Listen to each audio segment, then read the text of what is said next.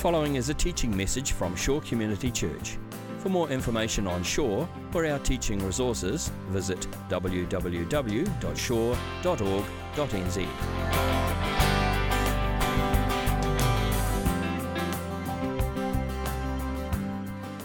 All right, so this morning we're going to pick up our series in Genesis again. We're in this book of Genesis, first book of the Bible, first few chapters of the Bible. And we started last week looking at the life of Abraham in chapter 12. If you didn't catch that message, you can listen online. But we're looking at the life of this very significant person in the biblical story, Abraham, who just continues to be a major figure in the biblical story and right down through history, right down to our own day. We looked last week at those promises. You might remember in the beginning of Genesis 12 where God makes these incredible promises to Abraham and says, "You will be blessed and all nations will be blessed through you, Abraham." And that promise that all the nations would eventually be blessed through Abraham's family, that sets the trajectory for the entire rest of the biblical story. And that story continues today. God is still blessing the nations. God is still blessing all people through Abraham. And every time that someone bows the knee to Jesus and gives their life to him, that promise is fulfilled again and again and again. So we are the living continuation of these extraordinary promises that God made to this man thousands and thousands of years ago. So we tried to get our heads and our hearts around the bigness of that story last week, the Abraham story that's continuing today and will continue on until Christ returns. So we're going to continue with Abraham's story, and today we're in the second half of chapter 12, and Catherine Savage is going to come and read this passage for us. So thanks, Cassie. Now there was a famine in the land, and Abram went down to Egypt to live there for a while because the famine was severe. As he was about to enter Egypt, he said to his wife Sarai, "I know what a beautiful woman you are. When the Egyptians see you, they will say, 'This is his wife.' Then they will kill me, but they will let you live. Say you are my sister, so that I will be treated well for your sake, and my life will be spared because of you." When Abram came to Egypt, the Egyptians saw that Sarai was a very beautiful woman. And when Pharaoh's officials saw her, they praised her to Pharaoh, and she was taken into his palace. He treated Abram well for her sake, and Abram acquired sheep and cattle, male and female donkeys, male and female servants, and camels. But the Lord inflicted serious diseases on Pharaoh and his household because of Abram's wife Sarai. So Pharaoh summoned Abram. "What have you done to me?" he said. "Why didn't you tell me she was your wife? Why did you say, 'She is my sister,' so that I took her to be my wife? Now then, here is your wife. Take her and go." Then Pharaoh gave orders about Abram to his men, and they sent him on his way with his wife and everything he had. Okay, it's an interesting story, isn't it? I remember when Anna went into labour with our middle child, Lawson, and it was kind of late at night when her waters broke and the contractions started, and we gave it a little bit of time and then eventually headed off to hospital. It was probably maybe 4 a.m., 5 a.m. by the time we got to the hospital. And so by that stage, Anna's contractions were getting quite severe and reasonably close together. And this was the first time she'd gone into labour because with Josh, she had a C-section. So this was a whole new experience for her. And so they kind of took us into this delivery suite, and there we were. And you know, they leave you alone for a while because they know nothing's going to happen for a little while. So just the two of us there for quite a while. And Anna's sitting there on the bed having these painful contractions. And so I did what any good husband would do in that situation. I read a book. And I brought with me this great book. There was a lovely, comfortable chair in the corner of the room there. And so I just made myself at home and just sat there and just a bit of a nap, a bit of a read. Felt, I had a bit of time to kill here. And in fact, the title of the book was Replenish. And it was about being spiritually renewed and just emotionally rejuvenated. And so here I was being spiritually and emotionally renewed while Anna was going through one of the most painful experiences of her life. And at one point, the midwife came in and gave me the look of death. And I realized this might not be the best way to use my time right now. So I then kind of went into supportive husband mode and actually tried to be helpful, which I probably wasn't. So that was not a great husband moment for me. That was kind of one of the low points, and I've had many, I'm sorry to tell you. Many low husband, bad husband moments over the years. But I at least take solace from the fact that bad as I have been, I've never stooped as low as Abraham in this passage here. I mean, what this guy does is it makes every husband in the world look good. The lengths that he goes to, the levels that he drops to in this passage are just amazing what he does. It's really quite incredible. The name or the title of the story, in my Bible at least, I don't know what it's called in yours, the title is Abraham in Egypt, or Abram in Egypt in my Bible. You know who wrote that title? A man.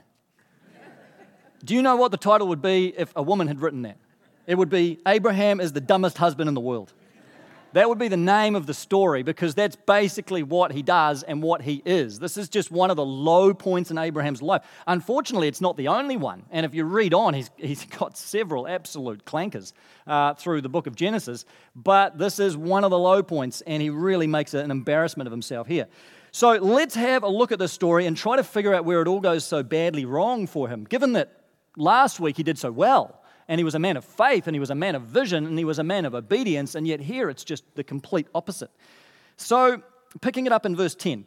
Now there was a famine in the land, and Abraham went down to Egypt to live there for a while because the famine was severe.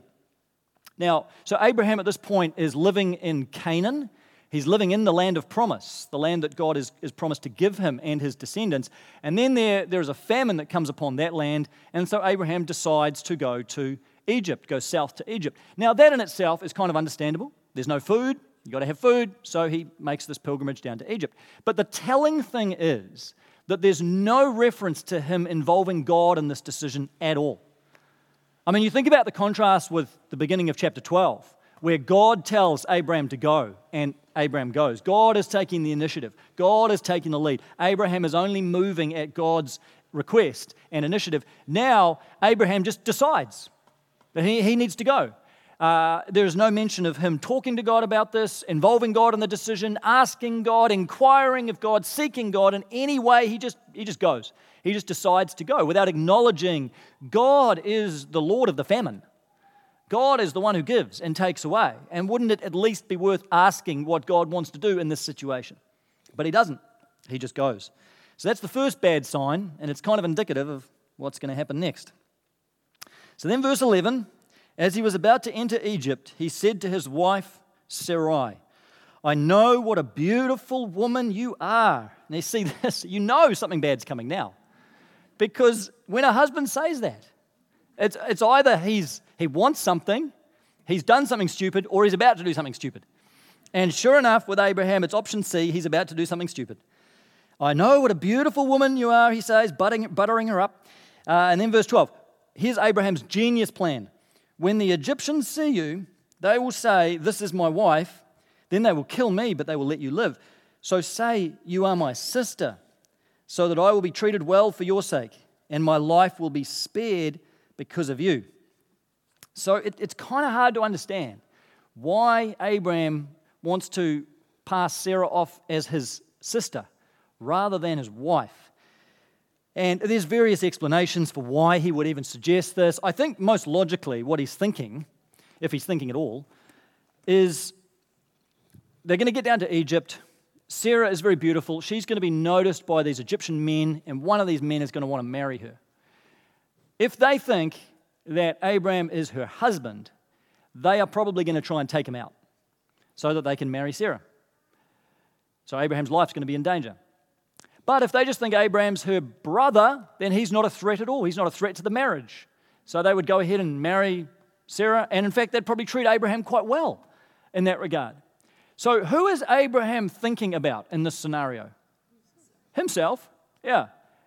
He's only really concerned about protecting his own life. He's only concerned about looking out for number one. This is just about him saving his own skin, about him making sure that he gets treated well and his life's protected and everything's going to be okay for him. He doesn't give a rip about Sarah at this point. He doesn't care about her safety. He doesn't care about the fact that he's making her an adulteress, essentially, by having her married off to someone else while she's still married to him. He doesn't care about maybe sending her into a situation of exploitation, a situation maybe of abuse, a situation where she could be mistreated. He's not thinking any of that, or if he is, he's not saying it.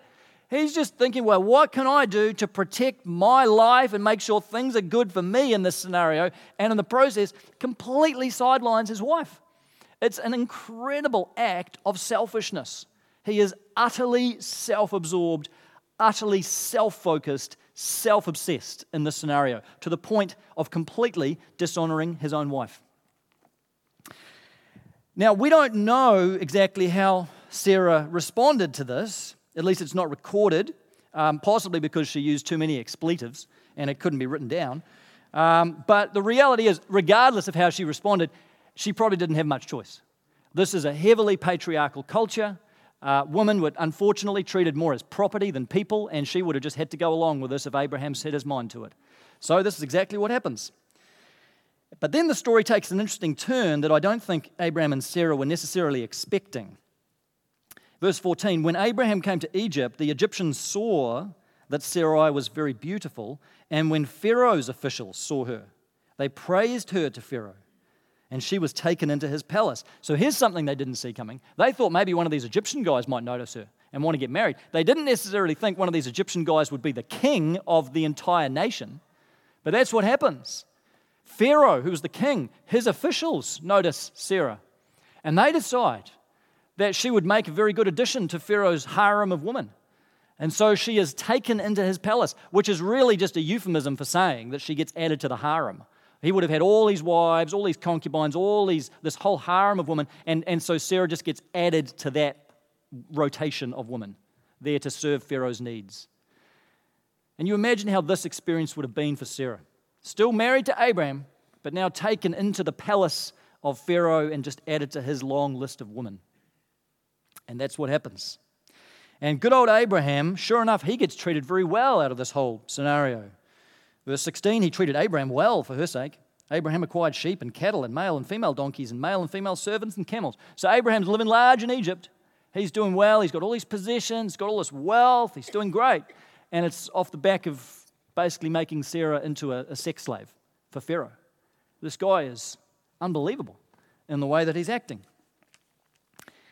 And then verse 17, you finally have God entering the story in verse 17. Notice that God's been very silent up to this point. He hasn't been part of this particular story, and that in itself is quite telling. But now in verse 17, God inserts himself into the story, into the action.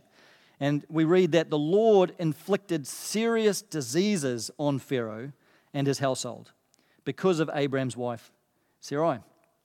And you might ask yourself why God inflicted diseases on Pharaoh rather than on Abraham. It was Abraham that deserved it, if anybody did. But I think that the principle that you've got here is the principle of something sacred that has fallen into the wrong hands. You know, Sarah is God's sacred vessel. She's God's chosen instrument to bring blessing to the nations. And she has fallen into the wrong hands by being now the possession of Pharaoh, the pagan king of Egypt, and God is not happy about this situation. It's not unlike the situation when the Ark of the Covenant of Israel falls into the hands of the Philistines later in the Bible. And what happens is God inflicts these plagues upon the Philistine towns wherever the Ark is, wherever they move the Ark around. God just inflicts serious plagues, diseases, sicknesses upon those towns, upon those people, until finally the Philistines return the Ark. That's basically what's going on. God is saying, Sarah is mine. Yes, she belongs to Abraham in a sense, but she's mine. She's my daughter. She's my precious chosen possession. And I'm not going to let her just become the possession of this pagan king. She's not part of that story.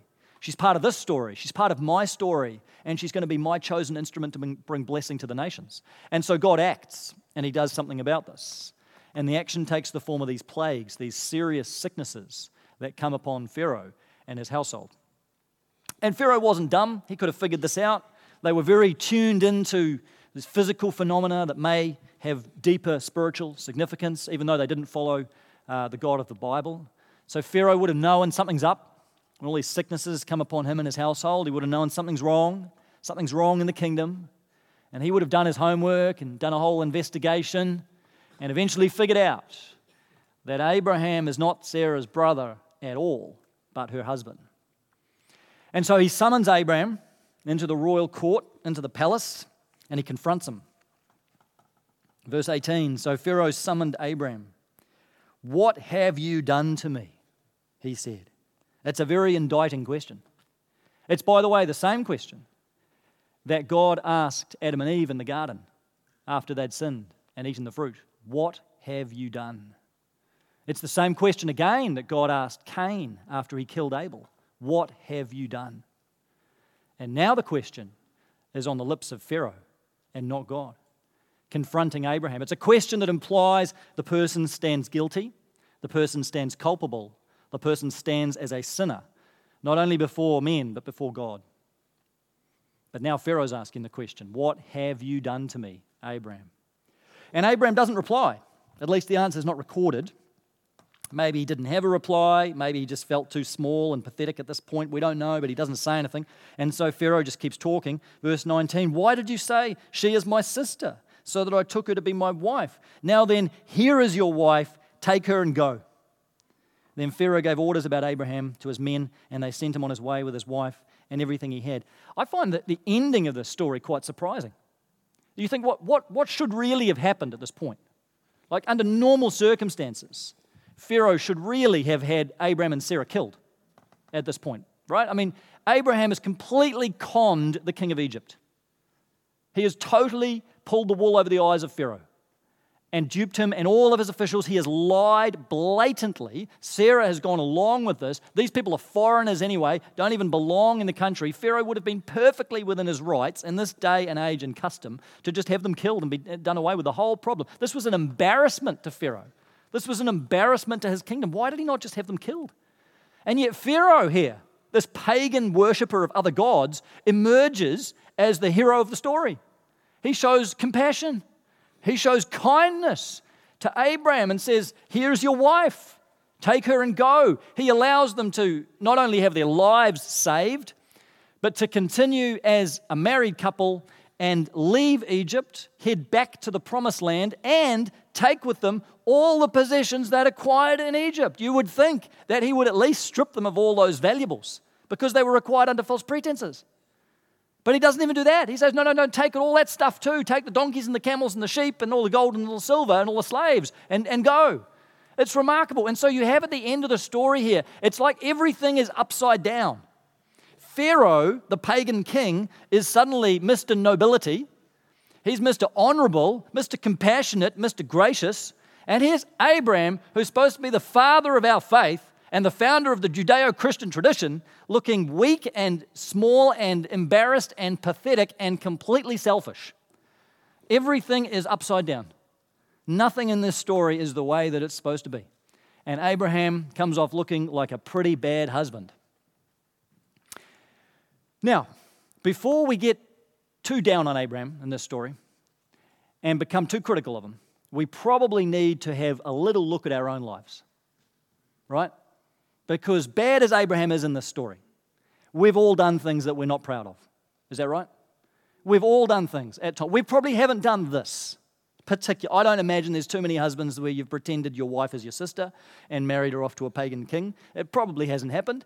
But we have all done things that we are ashamed of. You know, we can all think of those times. I'm sure that this whole incident became for Abraham a real source of regret and shame and embarrassment in his life. Maybe not at the time, but certainly later, looking back on it. And haven't we all done things that we're not proud of?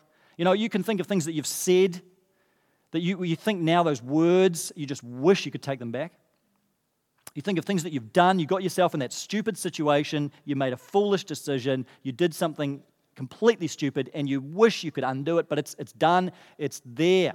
And we all have these times. And when you think about those times, and when someone like me stands up and starts talking about those times, you just feel your stomach starting to knot, makes you cringe, makes you embarrassed. You just hope no one else in the room has any idea about that thing because you're trying to just cover it over, pretend like it never happened. And some of you, those things have caused major damage in your life. Some of them you still live with that regret today and it's still having repercussions. For others of you, it's very hidden and it's very private and maybe no one ever knew, but you know and God knows and it's still there and it's still on your mind. The reality is, in one way or another, we are all Abraham in this story. We might not like to think it, and we might think that he's the bad guy for what he did there, but the reality is, we are all Abraham in one way or another, right? We're all broken. That's the great theological truth in this story. We're all messed up. We're all broken. We're all sinful. We're all crooked sticks. We're all cracked vessels. We all fall so far short of the life that God intends for us. And I don't say that to load you up with guilt and make you feel worse about yourself, but just simply because this is the starting point of the biblical story, to recognize there's no greater than, there's no less than here. There's no people that are further ahead, people that are further behind. We're all broken. We're all messed up. We all fall short. That's the starting point. There's a guy called Brennan Manning who is a well-known Christian author and speaker. He died a few years ago now, and he's a really prolific author on the subject of grace. He spoke for decades after decades on God's incredible, abundant grace, and a lot of people went to hear him and read his books. And through his adult life, he also struggled constantly with alcoholism, just constantly. And he just went on these absolute benders. And he could go and teach a conference on the grace of God one day, and the next day he would be in the local bar getting absolutely plastered. And this was his life. He just oscillated and he struggled and he wrestled, and this was the demon that he fought against his entire life. And he says this. Let me read it from the screen. When I get honest, I admit that I'm a bundle of paradoxes. I believe and I doubt. I hope and get discouraged. I love and I hate. I feel bad about feeling good. I feel guilty about not feeling guilty. I'm trusting and suspicious. I'm honest and I still play games. Aristotle said I am a rational animal. I say I am an angel with an incredible capacity for beer. That's honest, right? And that's each of us, yeah? It might not be beer, but it's something, Each of us, we're saints and we're sinners. We are redeemed and we're all absolutely fallen. We're broken people. And so I can relate to Abraham in this story. I think this, funnily enough, this story kind of makes him more relatable. I struggle to relate to Abraham, the father of the Judeo-Christian tradition. I struggle to relate to him personally. But Abraham, the failed husband, I can relate to that because that's where I live. Right? I can relate to this guy that messes up his marriage and treats his wife poorly because I've done that. I continue to do that. I think this brings Abraham a little closer to home and reminds us of our own weaknesses and our own flaws. And it's not just Abraham, is it? I mean, you look right through the biblical story. Why does God continue to choose these people that are just so completely messed up to bring his blessing into the world? Listen to this little summary of some of the people in Genesis, and some of these are ones that we've looked at and some of them we haven't yet. Cain is jealous of Abel and kills him. Lamech introduces polygamy to the world. Noah, the most righteous man of his generation, gets drunk and curses his own grandson. Lot, when his home is surrounded by residents of Sodom who want to violate his visitors, offers instead that they can have sex with his daughters. Abraham plays favorites between his son Isaac and Ishmael. They're estranged. Isaac plays favorites between his sons Jacob and Esau. They're bitter enemies for 20 years. Jacob plays favorites between Joseph and his other 11 sons. His brothers want to kill Joseph and end up selling him into slavery. Their marriages are disasters. These people need a therapist. They need Dr. Phil, Dr. Laura, Dr. Ruth, Dr. Spock, Dr. Seuss. They need somebody. Feel any better about your family? That's who we're dealing with here, people. And if nothing else, it should remind us we're all in the same boat. Ultimately, yes, Abraham's the great father of our faith, but he was a broken, sinful man just like we are. And I think this should help us come to terms with our own brokenness a little bit more, maybe be a little bit more real about our own brokenness with ourselves and with God and hopefully with others. But I think the real beauty of the story is not so much Abraham's failure as it is God's faithfulness. That's really where we're to put our focus, I think, in the story. Abraham, yes, he's a miserable failure, but what really shines through in the story is the incredible faithfulness of God. Just look at the way God blesses him in spite of his faithlessness, gives him all of these possessions. He spares his life. And at the end of the story, in spite of all Abraham's stupidity, he and Sarah are still heading back to the promised land. Their marriage is still intact, amazingly. It was probably a pretty quiet camel ride back, I would imagine. But they're still heading back there. And the promise is still continuing. The story is moving forward, and God is gracious. This is the faithfulness of God. And if God's faithful to Abraham in that situation, will He not even more so be faithful to you and I? This reminds us that in spite of our continuing stupidity in life, God is relentlessly faithful. No matter how many times you blow it, no matter how stupid you have been, no matter that massive dumb mistake you made, or the mistakes you continue to make, because we just keep going back to the same dumb stuff and the same dumb habits over and over and over again. No matter how far we fall, no matter how many times we fall, God is endlessly, endlessly gracious with you, endlessly compassionate, and endlessly merciful. He is faithful. The Bible says when we are faithless, He remains faithful because He cannot deny His own nature, which is to be faithful. He can't even be unfaithful because His very nature is to be faithful, gracious, loving, and kind. And that is who He is. It's who He's been all of your life. And it's who He'll be for the rest of your days. God's faithful. You know this in your life. I know this in my own life. I've experienced it so many times. There's a song in recent years that's reminded me of this that I've come back to quite a few times, a worship song called I Am Redeemed. And I'll read you some of the words. It says, seems like all I can see was the struggle, haunted by ghosts that lived in my past, bound up in shackles of all of my failures, wondering how long is this going to last. Then you look at this prisoner and say to me, son, stop fighting a fight that's already been won. I am redeemed. You set me free. So I'll shake off these heavy chains and wipe away every stain. Now I'm not who I used to be. I am redeemed. I love that line. I can barely get through that line without choking up. Just to picture God looking at me and saying, son, stop fighting a fight that's already been won. You know, we fight against our own sense of inadequacy, don't we? We fight against our own failures. We fight against feeling unworthy. I know I do. We fight against feeling so insecure, feeling so unlovable, feeling like such a failure. And God says, son, daughter, stop fighting a fight that's already been won. I've won that battle for you on the cross, He says. He's taken all of your sin. He's taken all of that shame.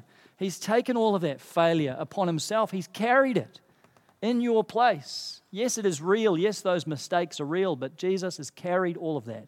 And He's done it so that you could be redeemed, so that you could be completely forgiven, so that next time you screw up, and there will be a next time, you can be reminded that your identity is not in that mistake. Your identity is not in that stupid act or that stupid word or that stupid deed or that moment of anger, that moment of impurity, that moment of greed, that moment of weakness, whatever, that moment of going back to the old addictions, whatever that is not your identity. That is not who you are. That does not define you. You are defined by being a son or daughter of God. Your identity is now in Christ. That's where you live. That is your home, in Christ. He is your righteousness. He is your salvation. His obedience is your obedience now. His faithfulness is your faithfulness. His life is your life. His death is your death. His resurrection is your resurrection. And when God looks at you, He sees the face of His own Son, Jesus. Not your failures, not your mistakes, not your shame. He sees Christ. That's where your identity is. And there's nothing you can do that will ever take you out of the Father's hand. I think sometimes we have a hard time with this because we can't forgive ourselves. We just can't believe it's that good.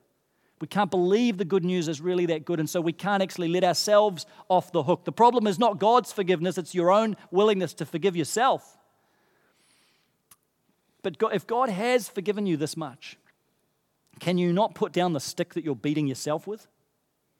You know, if God's forgiveness, if God's faithfulness is really that good, and it is, this is the lesson I've had to learn. We've then got to learn to stop beating ourselves up over every single mistake and continuing to beat ourselves up over mistakes in our past time and time again and living in that place of shame, living in that place of condemnation. We're set free from that. That is not who you are. There is no condemnation now for those who are in Christ Jesus. So I hope you can let that truth sink into your bones. I know sometimes we know these things at a head level, but we need to hear God speak it over our lives again. My son, my daughter, stop fighting a fight that's already been won. You are redeemed, you are loved, you are forgiven. Live in that forgiveness, not the guilt of your past mistakes. Now, let me just draw out one other dimension of this story. You might have already started picking this up, but there's some strong connections between the story about Abraham and Sarah and another story further on in the Bible. And we've found this time and time again in Genesis, these connections between these stories and stories that have come before them, stories that come after them in the Bible. Well, with this story, you think about how this begins. Abraham and Sarah, God's chosen family, they make this journey from Canaan down to Egypt because there's a famine in the land. Now, that sounds a lot like another story that happens a little bit later in the book of Genesis, where God's chosen family makes a trip from Canaan down to Egypt because there's a famine in the land. It's the story of Jacob and his 12 sons. One of whom was Joseph, one of whom he was already in the land, he was already the prime minister, and God's family goes down to Egypt because of famine, and that's where they begin to live. That's how Israel ends up in Egypt. And then you think about this whole episode with Abraham and Pharaoh and God sending the plagues upon Pharaoh's household. Now, what does that sound like? You think of the plagues of Egypt in the book of Exodus. God sends these 10 plagues upon the Egyptians because his people are in slavery. They're in bondage. They belong to the wrong people, essentially. The same thing is going on here. This is a little taste of the plagues. And then at the end of the story, Pharaoh summons Abraham and he says, "Take your wife and go." And this sounds a lot like when Pharaoh summons Moses. And after he's sick of all these plagues, he says, "Take your people and go." And he sends them away. He lets them go from Egypt. And so just as Abraham and Sarah leave Egypt, loaded up with all the possessions they've acquired while they're there, in the same way Israel, at the beginning of the Exodus, walked out of Egypt with all the possessions that they'd acquired while they were in Egypt. The story about Abraham is a foreshadowing of the story of the Exodus. It's a foreshadowing of this later story that is coming. Now, that's incredible when you think about it, because this is a time in Abraham's life that is so negative, and it's such an embarrassment. It's a story he'd rather forget. And yet look at the way God uses that story to point to something that is so good that's coming down the track, to point to the Exodus story, which is a story of hope and a story of salvation and a story of deliverance. You see what God is doing? He's using this past story of Abraham's to redeem this future for his people and to point to something much more hopeful that is yet to come. I think it shows us the way that if we allow him to, God will take those stories in your past, those things you're not proud of, those past failures and mistakes, and he will use them to redeem your future. He will use them to bring blessing into the future for you and for other people. He will use them to bring hope. He will use them to bring possibilities, maybe that you're not even aware of yet. And very often that comes through your willingness to share something of that story with someone else. Because when you can share something of that pain that you've experienced, maybe that failure that you've experienced, that can speak incredible encouragement to someone who's going through the same kind of thing. I think of the story of a guy called Nicky Cruz, who grew up on the streets of New York. This is in the 1950s, 60s. It was an era where there was massive gang violence in New York, and Nicky's had come from a background just of terrible child abuse from his family, particularly his mum, and ended up in New York on the streets. He got caught up in the gang culture there, this culture of violence, culture of alcoholism. He became part of one of the major gangs there, the Mau Mau gang, and he rose up through the ranks of this gang and became this violent warlord in New York City.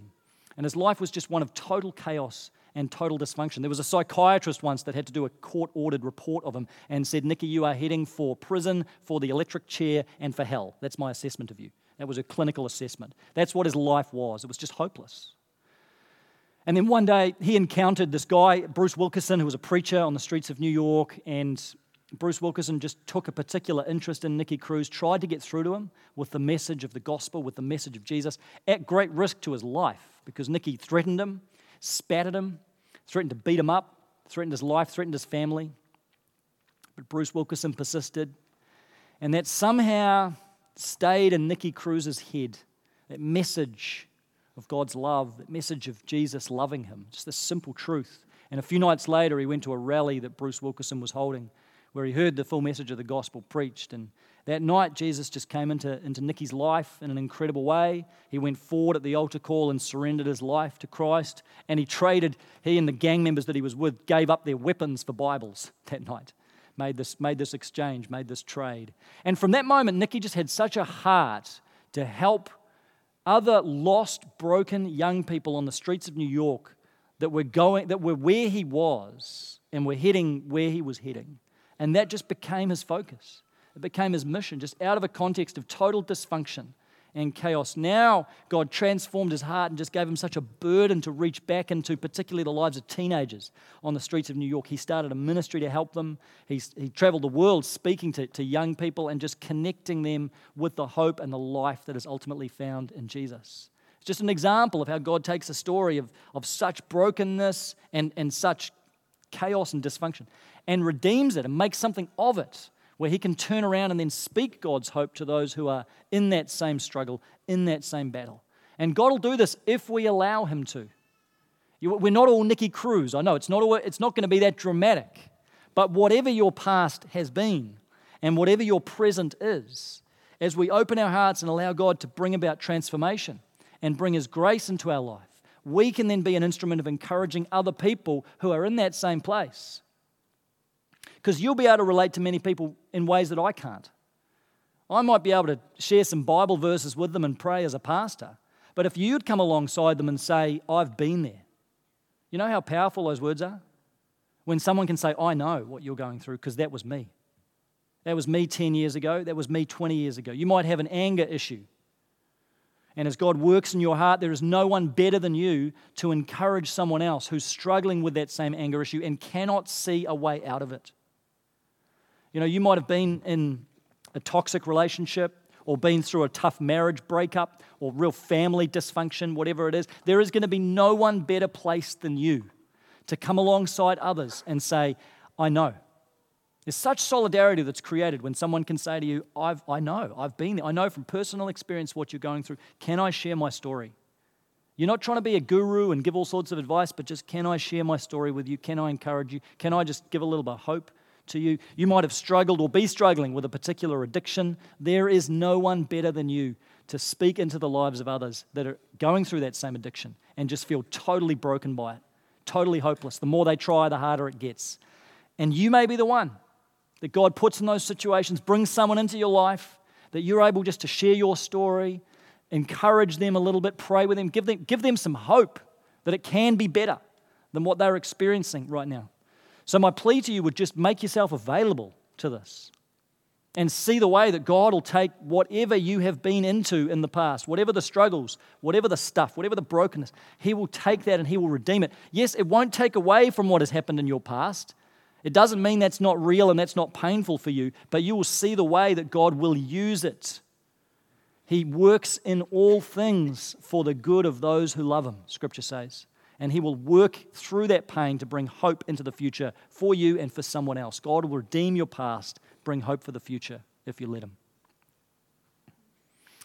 I think of the old Christian chorus, just simple lines that I sometimes come back to that say, something beautiful, something good. All my confusion, he understood. All I had to offer him was brokenness and strife. But he made something beautiful out of my life. Isn't that true? Wasn't that true for Abraham? All Abraham really had to offer God was brokenness and strife. That's certainly what you see in this story. And yet God made something beautiful out of his life. If you would bring your life to him, all you've got to offer him is brokenness and strife as well. You're kidding yourself if you think it's any more than that. But God will take that and he will make something beautiful out of the ashes of your life and my life if we open our hearts to him and allow him to work through us. Let's pray. Father God, we thank you that you just take the most broken people and you redeem their lives and you raise them up and you pour out your grace upon them. We thank you that you've done that with Abraham and that you continue to do it in our lives today. Father, we are all so flawed. We've all got just so much brokenness in our lives. But we are so grateful that you're a God who is faithful, even when we are faithless. Lord, I pray as we head out of here today, we go back to our lives and things happen. And God, we know that we're going to mess up again and we're going to stuff up again and we're going to be back to the same things again. But I pray in those moments when we're tempted to believe that we are unlovable and we're tempted to believe that we have fallen too far, and cannot be forgiven. And we're tempted to believe that you have given up on us, or that maybe we've finally exhausted the supply of your forgiveness. I pray, God, that you would remind us that your love is unrelenting. It's unstopping. It's unending. It will never, ever run dry, no matter how much we make a mess of things. Your grace surrounds us, and you carry us in your arms. Thank you that your mercies are new every single morning. Lord, we're grateful, and we pray today that simple message of your faithfulness would sink into our hearts more deeply than it has before. Lord, that's my sense, that many of us in this room, we know these things in our heads, but we're still waiting for them to drop into our hearts and really be the center that we live out of. We pray, Holy Spirit, that you would come and press these deep truths into our lives and remind us of your faithfulness. We pray this in Christ's name. Amen. This has been a teaching message from Shore Community Church. For more of our teaching resources, or to donate to our teaching resource ministry, or for more information on Shore Community Church, visit www.shore.org.nz. Alternatively, you can email office@shore.org.nz or phone 09 415 0455. Thank you for listening.